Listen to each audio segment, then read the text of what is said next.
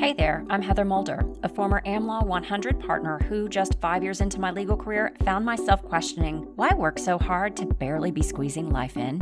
So that I wouldn't become yet another attorney burnout statistic, I decided to redefine success on my terms from the inside out, which is what enabled me to build a profitable legal practice while navigating my way through the challenges of 2 kids and 2 bed rests, the 2008 financial crisis, and a battle with breast cancer. What I learned is that you can build a successful legal career without sacrificing your health or personal happiness. And I'm on a mission to help you do exactly that. Join me each week for practical, unfiltered advice on how to successfully navigate the challenging legal market and succeed in both law and life. This is the Life and Law Podcast. Hello. Welcome to the Life and Law Podcast. This is your host, Heather Mulder. And today we have a bit of a special treat. I am bringing on a former client, and a dear friend, Alicia Voltmer. Welcome, Alicia. Thank you, Heather. Glad to be here. So why don't you quickly just tell people who you are and what you do? I am a shareholder at Greenberg Traurig. I am in the labor and employment section. I've been practicing labor and employment for 26 years, and I'm board certified by the Texas Board of Legal Specialization in labor and employment. I brought you on because I talk a lot to my audience and just in social posts as well around selling. That lawyers, if you're in private practice, you need to learn to sell because that is a part of business development and bringing in business. And yet a lot of lawyers don't like selling and think of it as pushy, awkward, gross, put all kinds of words to it that people will typically tell me. And you kind of came to me that way, not really loving selling, but have totally transitioned into a powerhouse salesperson as far as I'm concerned, which is why I wanted to bring you on to the podcast to kind of talk people through that metamorphosis that you had in hopes that it helps them figure it out for themselves as well. So why don't we go back to when we first met and, what was going on within your mindset around selling, asking for business, and why you reached out? So I grew up as a young lawyer in the 90s when you were expected to work 7 days a week. And if you did a good job, you would make shareholder. There was no training around client development, bringing in clients, anything of that nature. It was just work hard, you make shareholder. Obviously, through the years, that mindset has shifted. And certainly understandably. But even through those years at several of the firms that I landed at, there was no training of any kind. So when I reached Greenberg Traurig, my current firm, I realized that it's a very entrepreneurial place. I was excited about that. I wanted to succeed and excel, but I felt I was completely underskilled, if you will, in that ability to go out and build a bigger client base. So that's how I landed on your doorstep. Right. And I would say this, I think you're right. There used to be an emphasis primarily on bill, and you'll make partner. And I think at the bigger law firms at one point in time, at least, it used to be a lot easier because you had these legacy clients who stayed with the firm forever. And it was a lot easier to ensure that you had billable work. That has really changed over the years. I mean, I'm sure there are still legacy clients out there for some of these firms, but a lot of firms are realizing that you can no longer rely on that and that you have to actually learn to sell as well and bring in your own business. And sadly, I would say that even though there is a bigger emphasis on the need to bring in your own business, there isn't a lot of great training out there for lawyers, at least not at this point. I have talked to a couple of firms that are starting to think about it and are starting to put things together, but there's not a lot of robust programs out there for lawyers. So I think you're right. and it's interesting because a lot of lawyers come to me complaining about this. Like, wait, I was never told I had to sell. And now I find out that that's a large part of what I need to do as a partner. And frankly, even senior associates need to be doing it to some extent. So when you landed on my doorstep, tell the audience, where were you in respect of your mentality around selling? How did you feel about it? How did you, what were you doing or were you not doing? How did that manifest within your actual day-to-day practice? Yeah, so I do want to jump back really quickly. I will tell you that one of the quote client development, business development activities I participated in at a prior firm was the firm bought a copy of, I think it's Sheryl Sandberg or Sandberg's Lean In. Yep. And each of us, each woman was expected to read it and pass it along. And that was our business development. So Interesting. Yes, very interesting indeed. I am a personality who is certainly a behind the scenes kind of person. I am not. I don't consider myself very pushy or aggressive when it comes to client development.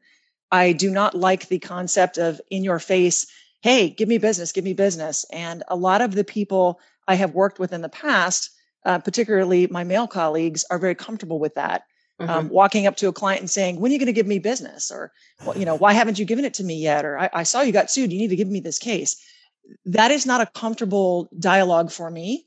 That is absolutely antithetical to my personality, which is more of a relationship building kind of personality. So I was turned off by the very direct, in your face sales techniques. And that's basically what I have seen the most of through male colleagues, as I said, because my prior training was things like reading the book Lean In.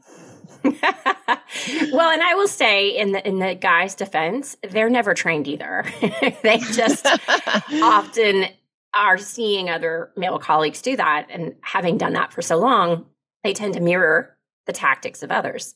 A lot of us do that, right? We mirror what other people do. And we assume that because other people do it, that it works.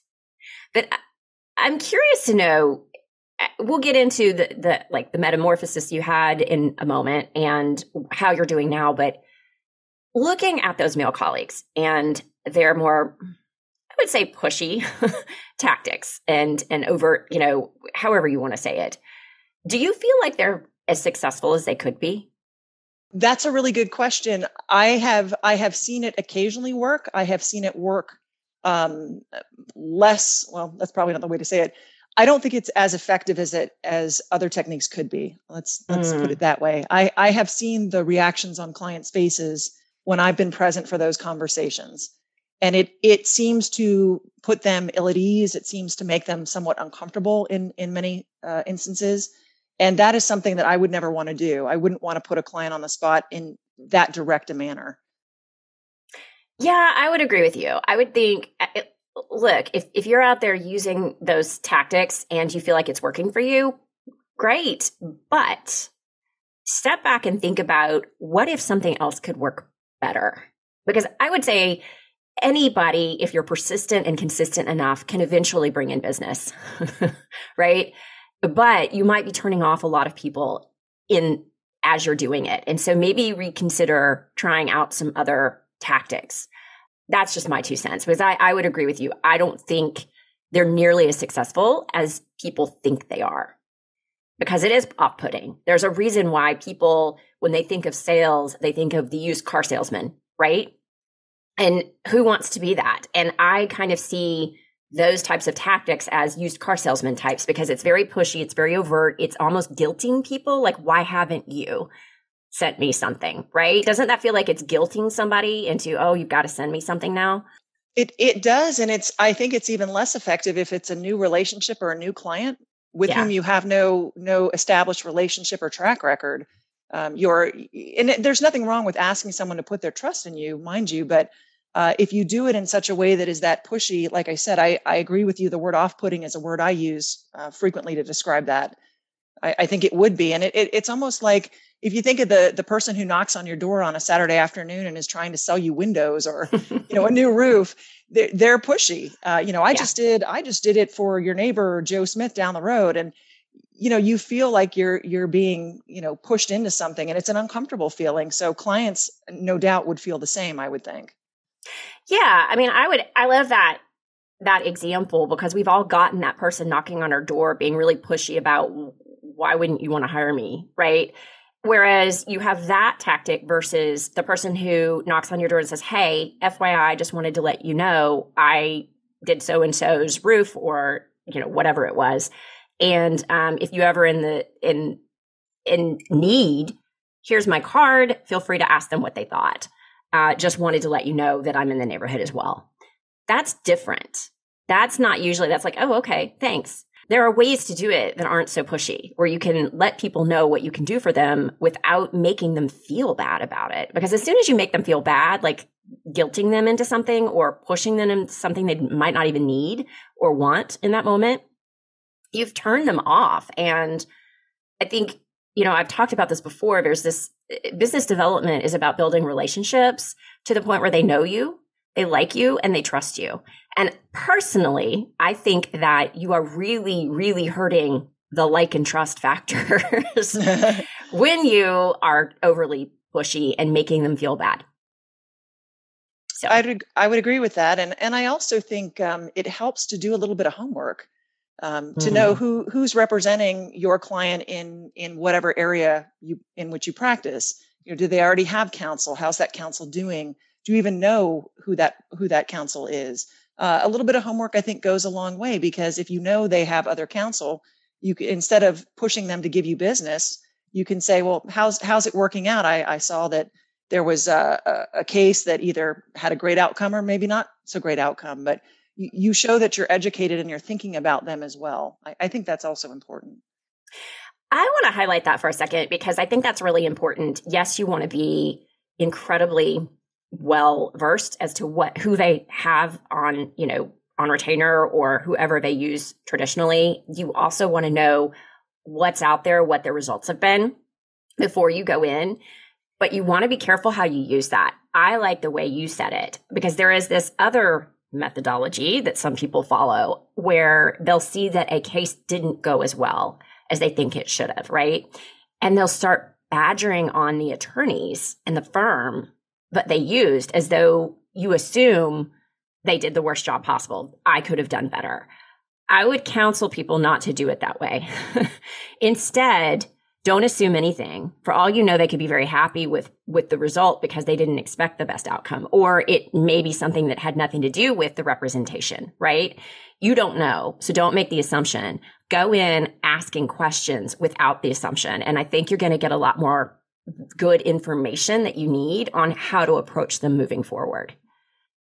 I would agree with that. And in fact, I think it's of paramount importance never to speak ill of another law firm. Yep. No matter what your relationship is, who those folks are. I think that never bodes well. In fact, I think it makes the attorney who's speaking those words look petty, look unprofessional. And I agree 100% with what you just said. Yeah. Again, it's know, like, trust. That says something about you that's not so great when you go after somebody else in that way.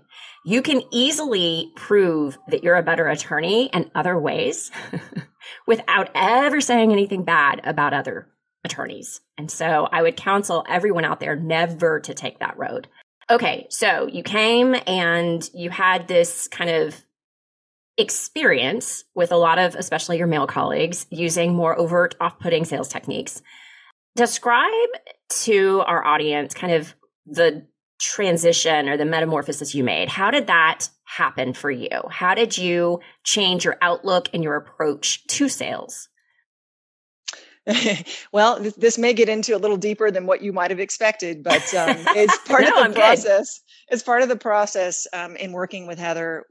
I answered a lot of questions. There was a very comprehensive questionnaire. And I think a comment you made to me was I filled it out probably more completely than a lot of people, because I took it very seriously. Yes. Because this was a serious investment of time and certainly an important part of my career. And a lot of the questions, they were not what I would have expected. They were more along personal lines, like explain, and I don't have the questionnaire in front of me, but it was more about interpersonal relationships, what's going on in life, what's important to you. Through that process, I haven't had questionnaires like that. In fact, I was joking with someone, I've never even had a personality, what is it, Myers-Briggs test, anything like that. Never taken one. I have no idea what my personality type actually is.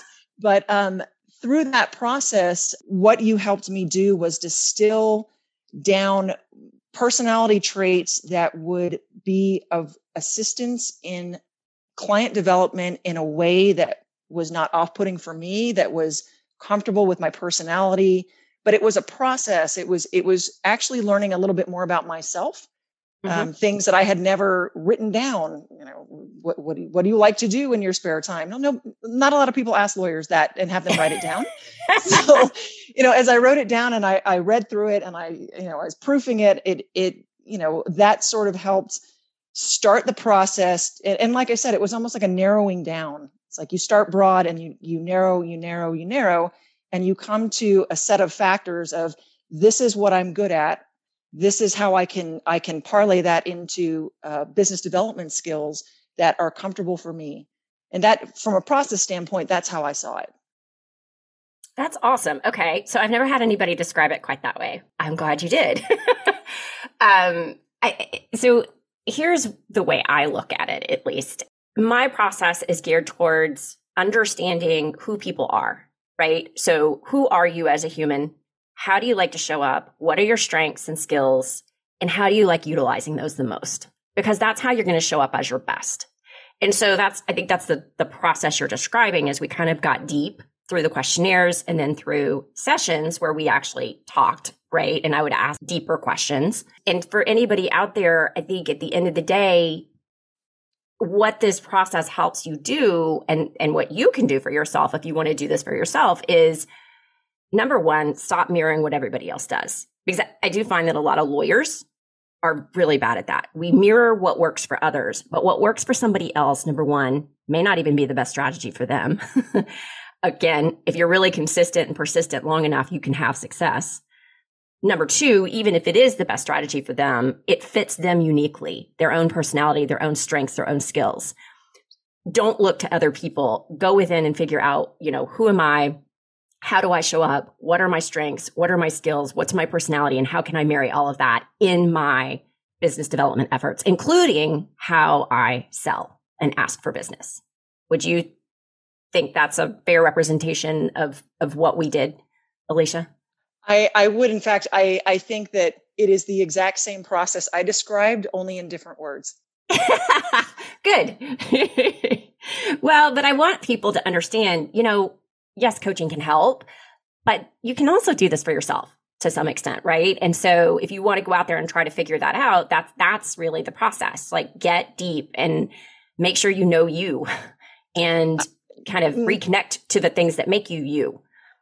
I would agree with that. And I will say this though, when you are in the throes of, mid-year practice, and I think every lawyer who's listening to this knows what I'm talking about. You've got your billables, you've got client deadlines, especially if you're a litigator. It's a lot of pressure. It's a lot of stress. Some of us deal with it better than others. But I think what was very helpful was having a third party, not only be able to help you distill it, but to help keep you on track and keep you, what's the word I'm looking for, on task, like accountable. I think accountable. Is the word I'm looking for. Yeah, accountable for what you're doing, to prepare for each session, to really take the time out, because you are now accountable to someone else who is going to be asking you questions. And it's one thing to stand up in front of a judge and try to fake it through a hearing, but that's hard enough. But when you are talking to someone about, your career and trying to improve it, that's big, and it's important. And you do find that you prepare and you think about it and you take the time to do it. You can do it yourself. I'm sure you can. For me, it was a question of just not prioritizing it because I didn't have anyone to keep me accountable. Yeah. I mean, I do like to say we're all smart enough. We can all do this on our own. However, most of us don't, because it's so easy to get caught up in the pressure to do all these other things and put it off and put it off and put it off and not take the time. And so one of the things that working with somebody else and coaching does for people is to kind of keep you on task, to keep you focused, to keep you accountable. And I like to think of it as like a fast forward button. Although you could do it on your own, usually things go a lot quicker and you get where you want to get to a little more quickly when you have somebody helping you get those things done, go a little bit deeper more quickly, stay accountable and all of that. So I would agree with that. And I would also say one of the things I found very helpful in working with you was the fact that you have perspective as someone who's worked in a big firm. It's one thing to have a business coach who maybe has worked in the corporate field before, or I don't know, tech or something like that, which I'm sure would be helpful in some ways. But there are some things that are particular and unique to practicing law that it really helps to have someone who understands how that works. Right. Year-end compensation, or moving up the ladder, making levels of shareholder. Those things are unique to our system, and it's helpful to have someone who understands that and knows what that process looks like. Yeah, and gets the politics also. Because I think a lot of people who haven't been in that, especially if they haven't been in it long enough to see the behind the scenes, don't totally understand it or how to navigate it, because it is a little bit unique. So yeah, I mean, there's a lot of coaches out there who coach lawyers that never practiced who are very successful. And there's coaches who practice law, but only for a couple of years. I will say one of my selling points has always been, I'm not one of those people who practiced for a couple of years and couldn't hack it and got out. No, like I actually stayed in for a long time. So I do get how law firms work and the politics of it all and how to navigate through that. Okay. So if you don't mind sharing, I would really, really love to get into some specifics around, what you found worked for you. I think that would be really helpful for people to hear. So they've heard kind of the process and narrowing down and understanding your personality, your strengths, those things that make you you. How did that transform into actual day-to-day actions? Like, what does your business development actually look like as a result of what you found out? So it's obviously got several prongs, but as far as strengths, what we distilled them down to would be writing, speaking, and developing personal relationships, and enjoying that facet of meeting people, being able to talk to people from many walks of life, many different types of companies, and just getting to know them, not even on a business level to start with, just on a personal level, making those personal connections. So starting with those three things that I believe are my strengths, and that again, we sort of narrowed down from a bigger list of things. I use those to figure out what kinds of opportunities I could look for that would allow me to get in front of the audiences who are important to me, obviously, in labor and employment. So not just any speaking engagement, because I do love to speak, but which ones might yield the best types of contacts, or the higher rate of return on possible business development, those kinds of things. So instead of just taking every speaking engagement that comes along, I'm far more selective. For example, good. One of the things that was really key for me that you helped with was when it comes to, for example, posting on social media. It's one thing to say, "Yay, look at me! I just did some great thing," and you've been very diligent and good about coaching on this. That's great, but things like LinkedIn are filled with those kinds of posts. Providing some kind of helpful tidbit, or maybe even a teaser, but probably more so, something helpful for a client. I'm going to speak on the top 10, issues employers are facing in the restaurant industry. Here are 2 of them. If you want to hear the other 8, I'd love for you to attend this webinar. Yes. Something along those lines. So, being able to make better use of your social media posting, because social media takes time, and, time is valuable for attorneys.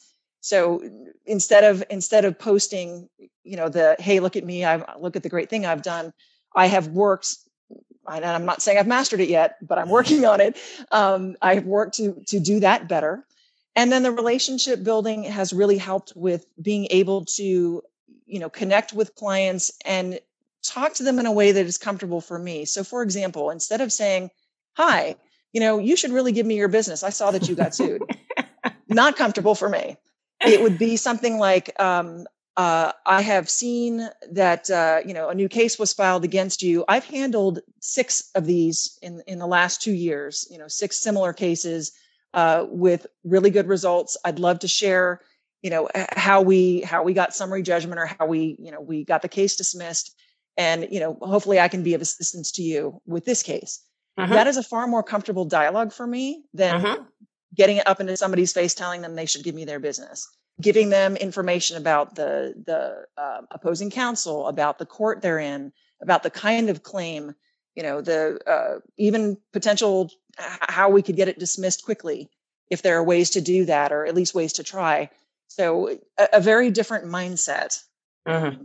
Again, based more on the relational aspect versus the sell. It's the same end result, I think, but it's a very different approach to get there. I think it's a better end result because what you're describing is service first. You are looking at them from here. I'm helping you. I'm giving you information you probably don't have yet and offering you up something for free, right? Without ever expecting you to hire me. But it makes it easier to have the ask. If you have that relationship where you're actually offering something to them that's helpful, even if it's small, then they're much more likely to reciprocate. And even if they don't immediately, it's a lot easier ask because you've given them something. And so then you can come in and say, hey, can I help you with this? That's not a hard ask, right? Right. And it, again, it's, I think you said this earlier, for some people, the direct ask is comfortable, and that's fine. Not all of us, that doesn't work for all of us, but yes, can I help, or how could I help? Or, I can help with this if it's something that you need help with, or even a suggestion. And I'll take it a step further. Even if they don't give you the particular case that you're thinking of, following up, how did it go? Have you thought about training on this particular issue? Maybe it's sex harassment, or maybe it's management training. Have you thought about that as a follow-up to this case now that it's over? Just touch points. I think those are also important. Even if you don't get the case, just touch points. Yeah, because what you're doing is, you're building a deeper relationship. You're showing them you actually care about them, right? Yes. You're serving them. I like to say it's service to sell. You're not selling first, you're serving first. And because you're serving first, that builds a much deeper connection, a much deeper relationship. That like trust soars. And then it makes it so much easier to ask for business down the road. And the other thing I'd like to point out is that oftentimes when you first start this with people, you don't get the business, but you're planting seeds for later. And even if they say no to this case and the next one and even the next one, does not mean it's no forever. True. And I think that's part of it is, and I don't really know how to verbalize this. So I'm just going to say what comes to my mind. It's okay to be told no. And to make sure the client understands that you're not just a one-trick pony. I'm coming to you for this case, and if I don't get it, I'm leaving. Yes. That's not what relationships are about. I understand you may have other counsel, you may be happy with them. That's great. There may be a conflict one day. That happens in big firms all the time. So again, keeping in touch with that client and making sure they understand you're not just there for the one case and that's it, one and done. You're there for the next case. And if they say, nope, we've got counsel for that, it's great. Good luck. If you need anything, let me know. If any conflicts arise, I'm here. And you just make sure they know that you're there. You care about their business. You care about them. And if you can help, hopefully they'll let you know. Yeah. And I think lawyers tend to give up way too quickly. They think that because they've said no twice or three times, that means it's a never, and they stop when all they needed was a couple more and they're in, number one. And number two, you made a really valuable point earlier. And how else can I help you? Maybe not with the case, but like, for example, the sexual harassment, is there training? Is there there's often other avenues that you can then play off of to kind of get in, even if you're getting in on something small. The point is to get in, right? And you can grow it from there. And so don't think, because I'm not getting the big cases, I'm never going to get anything from them and I can never get this. Sometimes you have to get in other areas and then grow the relationship from there. And I would even take that a step further. I think getting your toe in the door, it may even be for something you don't do. It may be, hey, Alicia, I really need a trademark attorney. Do you have one in your firm?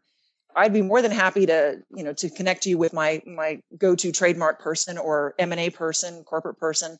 That's also helpful. It's not direct business. It's not for me, the work that I'm going to do, but it certainly builds that client relationship and the trust as well, that I can help in other areas.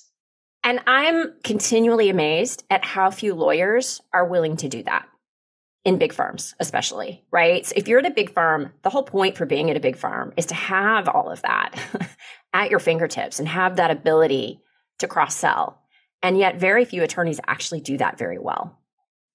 And I think that is probably the lowest hanging fruit in a big firm. And I'm a big proponent of meeting colleagues, and Greenberg is a huge firm. We're all over the country and international. Meeting as many of my colleagues as I can, building relationships within, because those internal networks, I think, are also incredibly important. And when when you have a colleague who trusts you enough to send you a client, you do your best work for them, just as you would for any other client, because that builds trust where that colleague will say, hey, Alicia helped me with this employment issue. I would recommend her. And then you have business internally as well. I'm a big, big believer in that. And that's something else that we worked on when I was doing coaching with you. Well, and why don't you speak to, you don't have to give specific numbers, but maybe like percentages, because I want people to understand how low hanging this really can be. And granted, it depends on your practice. It depends on your contacts, but the vast majority of big firm lawyers out there have the ability to do this. And you are letting go of so much potential by not even trying. So would you be willing to speak to, because I happen to know that one of your big kind of areas for growth was in cross collaboration and cross selling. How much of that has that, like maybe as a percentage, been your business growth? And maybe even how much did your business grow from the time you started these strategies? Did it grow by 20%, 15%, by what? And then how much of that do you think related to the cross-selling? I don't know if I have current numbers in my head, but I can tell you approximates. I think that from a standpoint of starting the coaching, my originations definitely went up at least 30%. With respect to the cross-selling, let's say, obviously take 100% pie. I would say that at least a third of the work that I do is from cross-selling. And that's, it's an inbound and outbound, by the way. It's not just inbound because I send work out as well. But I would say at least right now, probably close to a third. And that's across the firm. It's international. Getting calls from overseas, or my colleagues in New York or California saying we need help in Texas. So I cannot say enough about how important it is to work on meeting your colleagues, establishing relationships with them as if they were clients, just like you would do with your clients. Because they're internal clients. And although I would suggest that, yes, it's a lot of work at first, but at some point it kind of takes a life of its own and you don't have to try so hard because you've established relationships with people and it just becomes more habitual and more natural, wouldn't you say? I would. And for anyone listening who's in a big firm, my advice would be this: when you have things like partner meetings or even associate meetings, shareholder retreats, breakout groups, attend as many as you can, meet as many people as you can. And even after you meet them, drop them a line, follow up. Great to meet you. If I have any clients in New York who need help, I know where I'm going to send them. Again, touch points, and do. I mean, I'll give you an example. I saw an article recently that I thought would be of interest to one of my colleagues in another office who had sent business. And I said, this reminded me of you, thought it was up your alley. And, that's, again, a touch point where they know I'm here. I'm thinking about them. I understand what they do, and I certainly will refer work if I have it to give to them, and hopefully they'll do the same for me. The other thing I would say is I think lawyers in firms tend to overly focus on the external stuff and completely forget about the internal. And the internal networking is so important to grow your business. And then also, if you want to become part of leadership, if you want to, like, it gets you known, and it gets you known very quickly, by the way, in a really good way. People start to know who you are. And then you don't have to, as proactively go out there and try to market to those people, because the ones that you've developed the relationships tell other people who come into the fold, oh, Alicia's the person you need to send, when they hear of something. And it snowballs. There's a snowball effect. There is. And as I said, I cannot underestimate the value of that. And with my own mentees, it's one of the first things I tell them is make as many relationships as you can, both within our office and externally, because it will come back and it will yield results. You do have to put work into it, yes, but it's a little bit different from an external client. But it is still work, but it is absolutely worth what the payoff can be. Yeah. And I would say for those of you who aren't in big firms, but are in a firm, you can still do this. It may not be to the same extent, but you can definitely still do this. And for anybody not within a big firm, whether or not you're in a firm, some of these same, type of strategies come into play it depends on the type of practice that you're in. But I've had several clients who primarily get work through referrals because of the type of law that they practice. This is especially with like bankruptcy attorneys.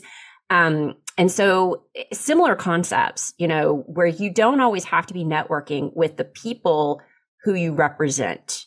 You can utilize these, this kind of cross-selling, cross-collaboration with both internal and external people if you live off of a referral type business as well. So I just wanted to kind of note that. Think kind of outside the box around how you can translate these type of collaborative, relationships into other areas that then kind of take on a life of their own and don't require as much work. When it comes to, my field, which is labor and employment, there was always the unspoken word that your contact would need to be someone at a, C-suite level, the CEO or, someone at that level. But the reality is that people move, they move up, they change jobs. And I think it's probably not the best idea to overlook, someone who might be a human resource director or someone who's perhaps newer in the role, because more than likely that person will move up. And if you have a good relationship with them, that is going to stay with them. If you've given them good advice, assisted them with some tough problems, you're the person they're going to remember. And let me just say this, people remember how you make them feel. So that sticks with people. If you are ignoring somebody or treating them like they're not important because they're not at the level yet where they can actually send you work, they're going to remember that. And I would also say, so this gets into a way that I developed business. So back when I was practicing, one of my biggest clients, my relationships was actually primarily with the people who didn't make the ultimate decision. The ultimate decision maker was very hard to get in front of. He did not have time, and he wanted to meet you like once. And then maybe once every couple of years, you'd follow up with him. Like, seriously, you didn't have that much of a relationship with him. But he wanted to make sure his people underneath him were happy. And so those are the people I actually did most of my targeting for. And they had my back every single time. Anytime something came up, oh, Heather should be the one to get this. And he would listen to them. And if he would start to think, well, maybe we should expand and have more firms. No, GT has the capabilities. They're big enough and Heather can totally handle this. And so I think sometimes lawyers make the mistake of only targeting those top level people when in fact you really need to target the entire group of people that you would be, helping ultimately, not just the top level folks. Agree. And I think that spans, far across from labor and employment into other areas as you've described, because if I'm not mistaken, you were in banking. Finance. Yeah. So I think that is something that anybody in any field can use. That Absolutely. Advice. Agree. Yeah. And I will say, I saw it. There were colleagues of mine who I worked with over the years who I saw like they treated the top level people like royalty, but like really didn't treat the people underneath them very well. And over time, they actually lost a lot of that business because those people that they treated like royalty weren't always there. And sometimes, even if they were, they started to allow others to have a more prominent role in picking counsel. And so then they would start to lose out. And then, as I said, those people always remembered how that person made them feel, and they could never recover from it. So you never want to do that. Like, they're all, serve everybody and be there for everybody and don't rank them. And I know that sounds stupid, but I've seen so many lawyers do that. And I think some of it, it's not that you don't, that you're not a nice person. You feel like, oh, I only have so much time, so I'm just going to target this one person. You don't have to spend more time. You just need to expand the people you're getting in front of. So maybe contact one person one time, another person one time. Often it's a group of people, not one person in an organization who you're actually reaching out to. To expand on that, it may be someone who's in another area. It may be, I may meet a finance, someone who's involved in finance with a client. Obviously not the HR folks I would typically work with, but even developing a relationship with that person could certainly yield a good referral, or even introductions to others. So again, I think it goes back to what we started with, which is the relationship building aspect, and how if that works for your personality and that's that is more to your style of selling, it has many branches. Like a tree, it has many branches. Right. And I think, and I've talked about this in other episodes and will again in future episodes, but something that hopefully is becoming very clear to people. Business development and sales isn't just about the networking event where you meet somebody and then taking them to lunch once or twice and asking them for business. It's about a long-term relationship with people, which means following up and ensuring that you're very, very consistent with it. And so you want to try to develop a habit and incorporate it into your everyday, every week, every other week. You got to have some type of habit where you reach back out to people. How about, Alicia, you talk a little bit about that? Because that could get hard, right? So how do you manage that? The reaching out part? Yeah, like the follow up, the consistency. How do you handle that without it getting unruly, overwhelming? What I have found is helpful is my strategy is twofold. I will put a tickler on my calendar to follow up with an individual, a client, just again, a touch point.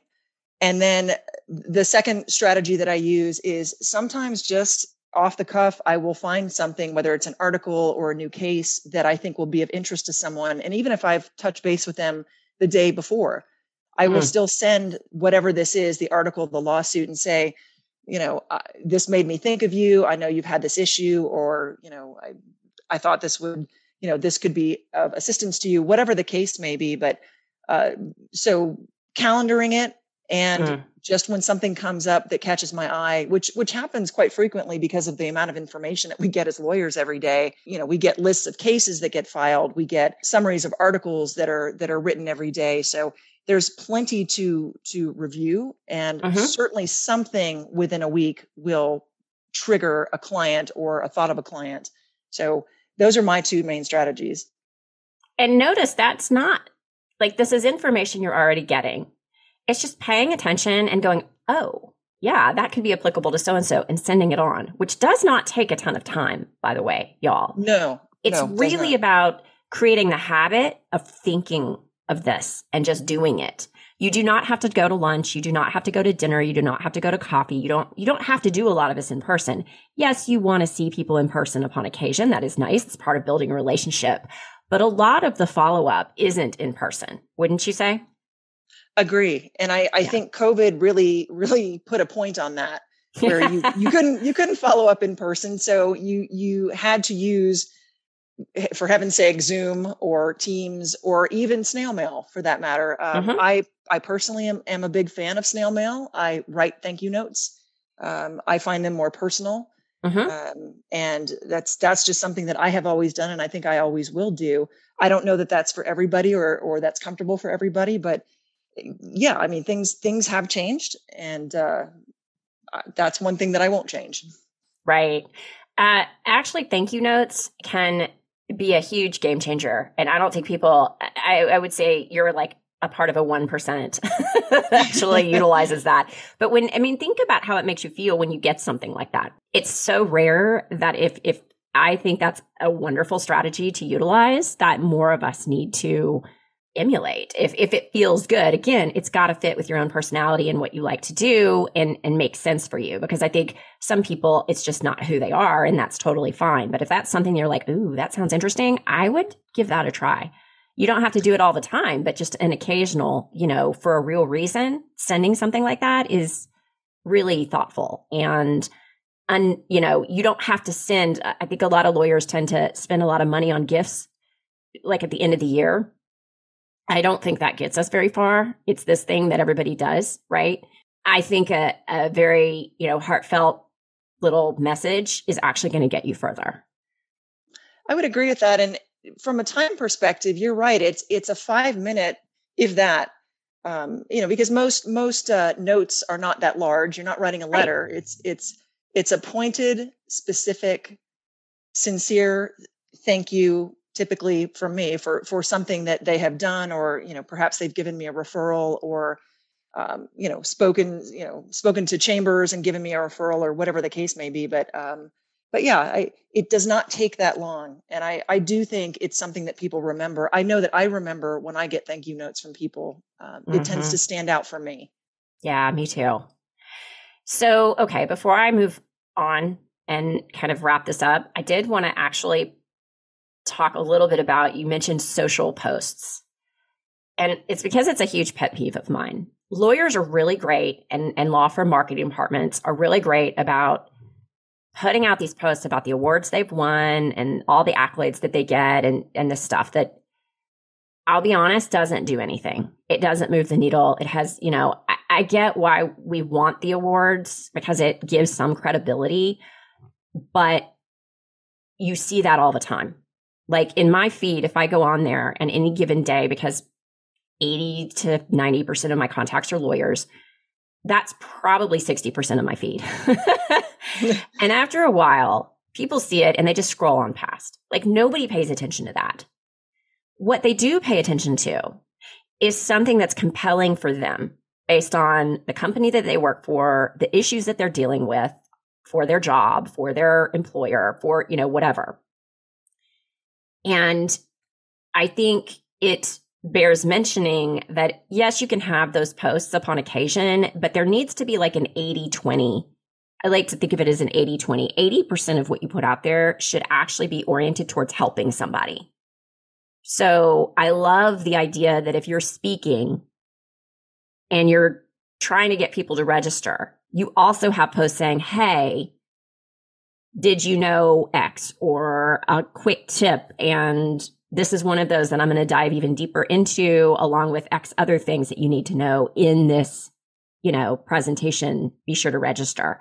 Like you're actually giving away free information, helping them, because it's much more compelling and it's going to catch the people that actually matter. Completely agree with that. Agree with that. And it is, I will say it is difficult because we are wired to, throw a post out. It's quick. I can cut and paste something and throw it out. That's, and by throw it out, I mean, post it online. It takes a little more work to be thought provoking and to include that teaser or include that one or two freebie. But I agree with you that I think it is far more compelling for the people who matter, the people you want to attend your webinar, your seminar, your speech, et cetera. Yeah, because think about it this way. You are putting it out there to try to get not just anybody to register and come see it. You're trying to get the right people. And so you want to target it to actually catch the attention of those people. And I would say, and different people have different viewpoints on this, but I do think people can be trained to help you with these things. So if you have a presentation and there's 10 different points you're covering in there, you can have somebody in your marketing department go through that and piece out and come up with posts based on what's actually in there. You put the presentation together, they can help put the post together. Now, it doesn't mean they post it for you. Then you need to review it and you can revise it as needed. And over time, though, you can train them as to how best to do it, if that makes sense. So you can kind of systematize that for you so that you're not doing all of that work. I do know that a lot of lawyers push back on that and say, well, they can't do that. They don't do it right, or they don't, and I get that. It requires training. But often if you're willing to work with the same person over a period of time and you have them do it and then you revamp it and you show them and you talk to them about, how you did it, why you did it, you can train them to help make it better so that you're spending less and less time doing that. But that's just one of my tips. And I don't know that you do that yet, Alicia. I don't. I will admit I do not, but I like the tip, and I will certainly try it out. I mean, I would just say find every way possible to systematize some of that. And when we systematize, we're getting usually the help of others to help us too. Like figure out ways where other people can do some of this work for you. Yes, you need to be the one who ultimately posts it. Yes, you need to review it. But if there's a way to make it easier on you over time, absolutely do that, because although it's a lot more work up front, it's worth it 3, 4, 5 months from now, especially if it, they get trained really well, and it just saves so much of your time. And then you can actually start posting more. So something else you can do is even after the fact, once the speech has taken place, you can put it back out there, had a great time, post a picture of you there. Here's one of the tips that we covered, like give away some of that information that you taught. And if you had 10 points, you can use all 10 points over the course of the next 10 to 12 months. Like every month, have a couple of posts about those points.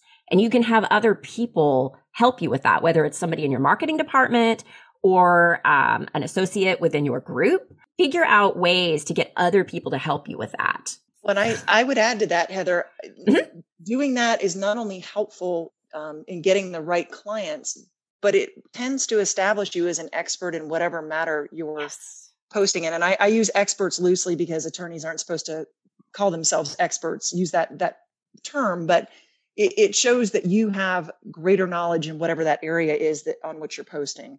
So it's an added benefit to doing it the right way. Yes. And I would like to add, and we are about to wrap up, but so when I was a baby lawyer, there were 2 lawyers that I worked for. One, we would go to lunch all the time with clients and prospective clients. And one would often say things like, well, send me business. I have so much experience in this area. And it always landed very flat. The other would tell stories, would ask questions, would give tips.